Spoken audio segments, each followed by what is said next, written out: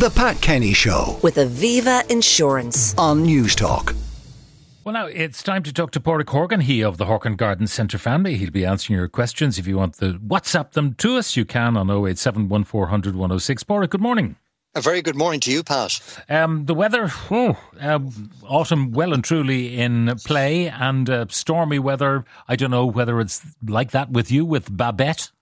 It sure is, Pat. It's wet and windy here in the west of Ireland, but we've had a few very, very nice pet days over the last week, and the Monday and Tuesday have been absolutely lovely here. And still a busy time in the garden, Pat, with Halloween just around the corner and Christmas looming. It's time to change over now from the summer flowering plants, the bedding plants, so change your window boxes and your patio planters to autumn and winter and spring flowering plants. So if you do get a bit of dry weather, start planting up the lovely winter flowering cyclamen, winter heathers, the winter pansies, violas, and of course the spring bulbs can still be planted at this time of year to give you colour at Christmas and right through into the spring of next year. So it's still a very, very busy time. We're also at the stage of planting up bulbs for indoors. So the beautiful scented hyacinths, which are fantastic at Christmas time, they should be potted up now. It's a job you can actually do indoors at the moment. The paper whites, which are beautiful as well, and the lovely amaryllis, which are fabulous, that produce these big trumpet, beautiful blooms from a bulb. If you plant them now, they'll be again flowering for Christmas. So it's busy, still a busy time, Pat. Lots to do still in the garden. Lots to do, and so many questions coming in for you, Paraic.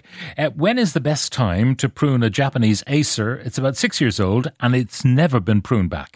Okay. Well, Japanese maples by their nature are slow growing, Pat. They tend to only put on 6 to maybe 8 inches per year and require kind of minimal pruning. So really wait until November. So wait till the trees completely are defoliated. All the leaves have fallen off. You can see the tree better then for pruning. Remove any dead wood. If there's any dead wood or badly placed branches, if they're rubbing off one another or particularly badly placed. And apart from that, a little bit of light pruning, taken maybe no more than a foot off the top of the tree. If you need to do some heavier pruning, you can certainly do that, and maples respond brilliantly to being cut back. So don't be afraid to trim them back if needs be, but don't be overzealous with them either, because they are relatively slow growing.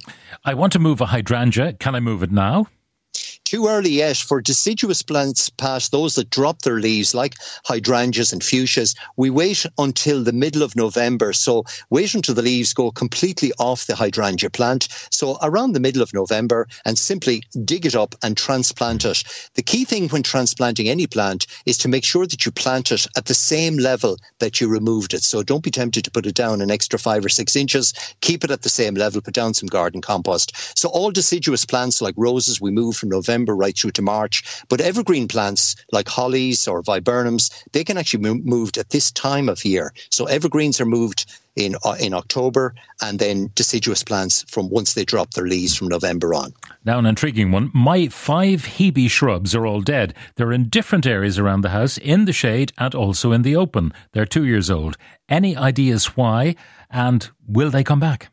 Well, the key thing is to test them, Pat. So we do that. Hebes, first of all, can be frost tender, particularly if we get heavy frost, which we had last January, February and early March. And many Hebes actually died. They didn't really come into growth in the spring of this year because the frost last spring actually killed quite a number of Hebe plants. So the best way is to test them. Simply get a sharp knife and scrape the bark, just the outer edge of the bark. If the timber is green inside, then the plant is still healthy. Those that are in the shade, I would move them, because Hebes need to be in a bright, sunny location. I often recommend them for seaside gardens because they love the brightness, but they also are very tolerant of the wind. But the frost can get them in particular. So check if are they alive first and foremost. If they are, I would move those shaded plants. And again, anytime from November onwards would be the time to move them. But if they're not in leaf and they're not looking healthy, my guess is that they've actually passed on. Now, the next one is also about acers. Can I dig up and recite some acers this month? And what's the best method for achieving this? Are the acer roots growing down or out? Both. Yeah, they're both. They tend to spread out. The acers tend to have a very fibrous root with some stronger roots that acts as a foundation to anchor the plant. But the good news is, like the pruning, acers respond very well to being moved, to being dug up. We do that again in the dormant season. The middle of November is the time to move them. So again, wait for the acers to drop their leaves. And then if you get a nice fine day in November, simply go right around the edge of the root ball, take as much of the root, the existing root and the soil with it, and remember to plant it at the same level. It may need a little bit of staking until such time as it establishes its own roots. So maybe put a couple of timber stakes as well, just to secure it into place. But November is the time to move them, and they move absolutely brilliantly. Would you be good enough to ask your expert what I can do about black spot in climbing roses? I have a few. They're 2 years old. They were destroyed this year. I tried spraying them, but it made no difference. Should I cut them back then completely? And when should I do that? That's from Sheila.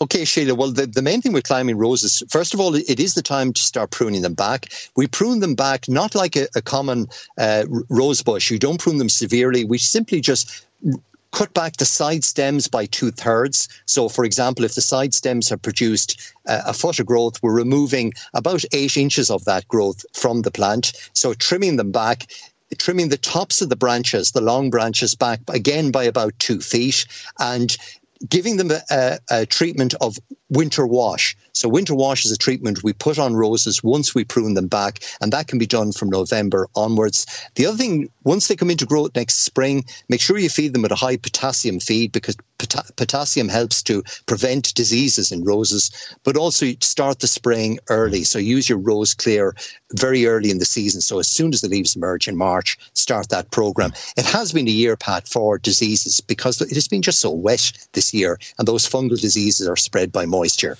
We have raised beds for the past 8 years where we mostly plant carrots. Last year and this year, the crop has been dwindling significantly. One area has become covered in tiny orange flowers with a purple leaf. Can you suggest what we might do to prepare the soil quality before we plant in March? And here's a good example, Pat, of overcropping with the same plant. If you're growing potatoes or carrots in the same piece of soil year after year, of course, your crop is going to diminish because the same nutrients are being absorbed by those roots every year. So it's important as much as possible to crop rotate. So where you grew carrots this year, grow something like cabbage or cauliflower or maybe potatoes next year, having manure the ground.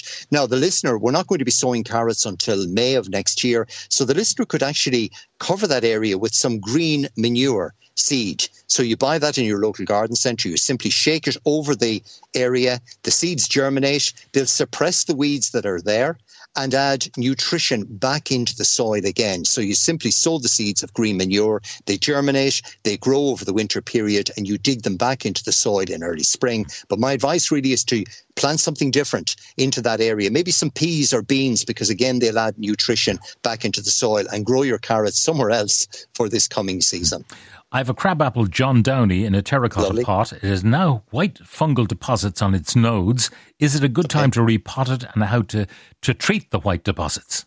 Absolutely. Well, John Downey is a relatively large tree, Pat. The mallows are absolutely fantastic at the moment. They're in the apple family. They're producing beautiful fruit at the moment. But really, you need a very large pot because it's a tree that can grow up to 15 or 16 feet, normally out in the open space. If you've got space in the garden, I would be inclined to plant it there because it is under stress in the pot.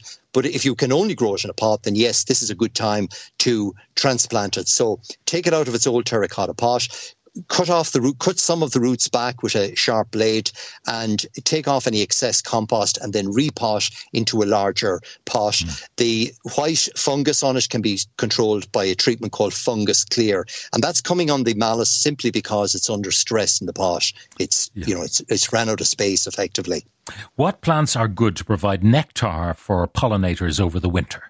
Well, the bees at the moment are visiting the ivy. Ivy is in full flower at the moment, Pat, and we often get lots of questions in how to kill ivy, but remember that ivy is absolutely beneficial for all insects, particularly bees at this time of year. But there's lots of really good winter flowering plants like Viburnum tinus, Viburnum bonatensis, which is a beautiful plant, Mahonias, which are just coming into flower at the moment, the lovely hellebores, You've got plants like crocuses, if you plant from bulbs now, will flower in January and February for you. So some of the bulbs and some of the winter flowering shrubs would be fantastic for bees. Winter flowering heathers would be excellent as well. And even some of the plants I mentioned in the window boxes and containers, like the cyclamen and pansies, bees over the winter period in mild periods will come out and visit those flowers as well. All right, that's all we have time for, Paraic. Thank you very much for all your advice, Paraic Horkan.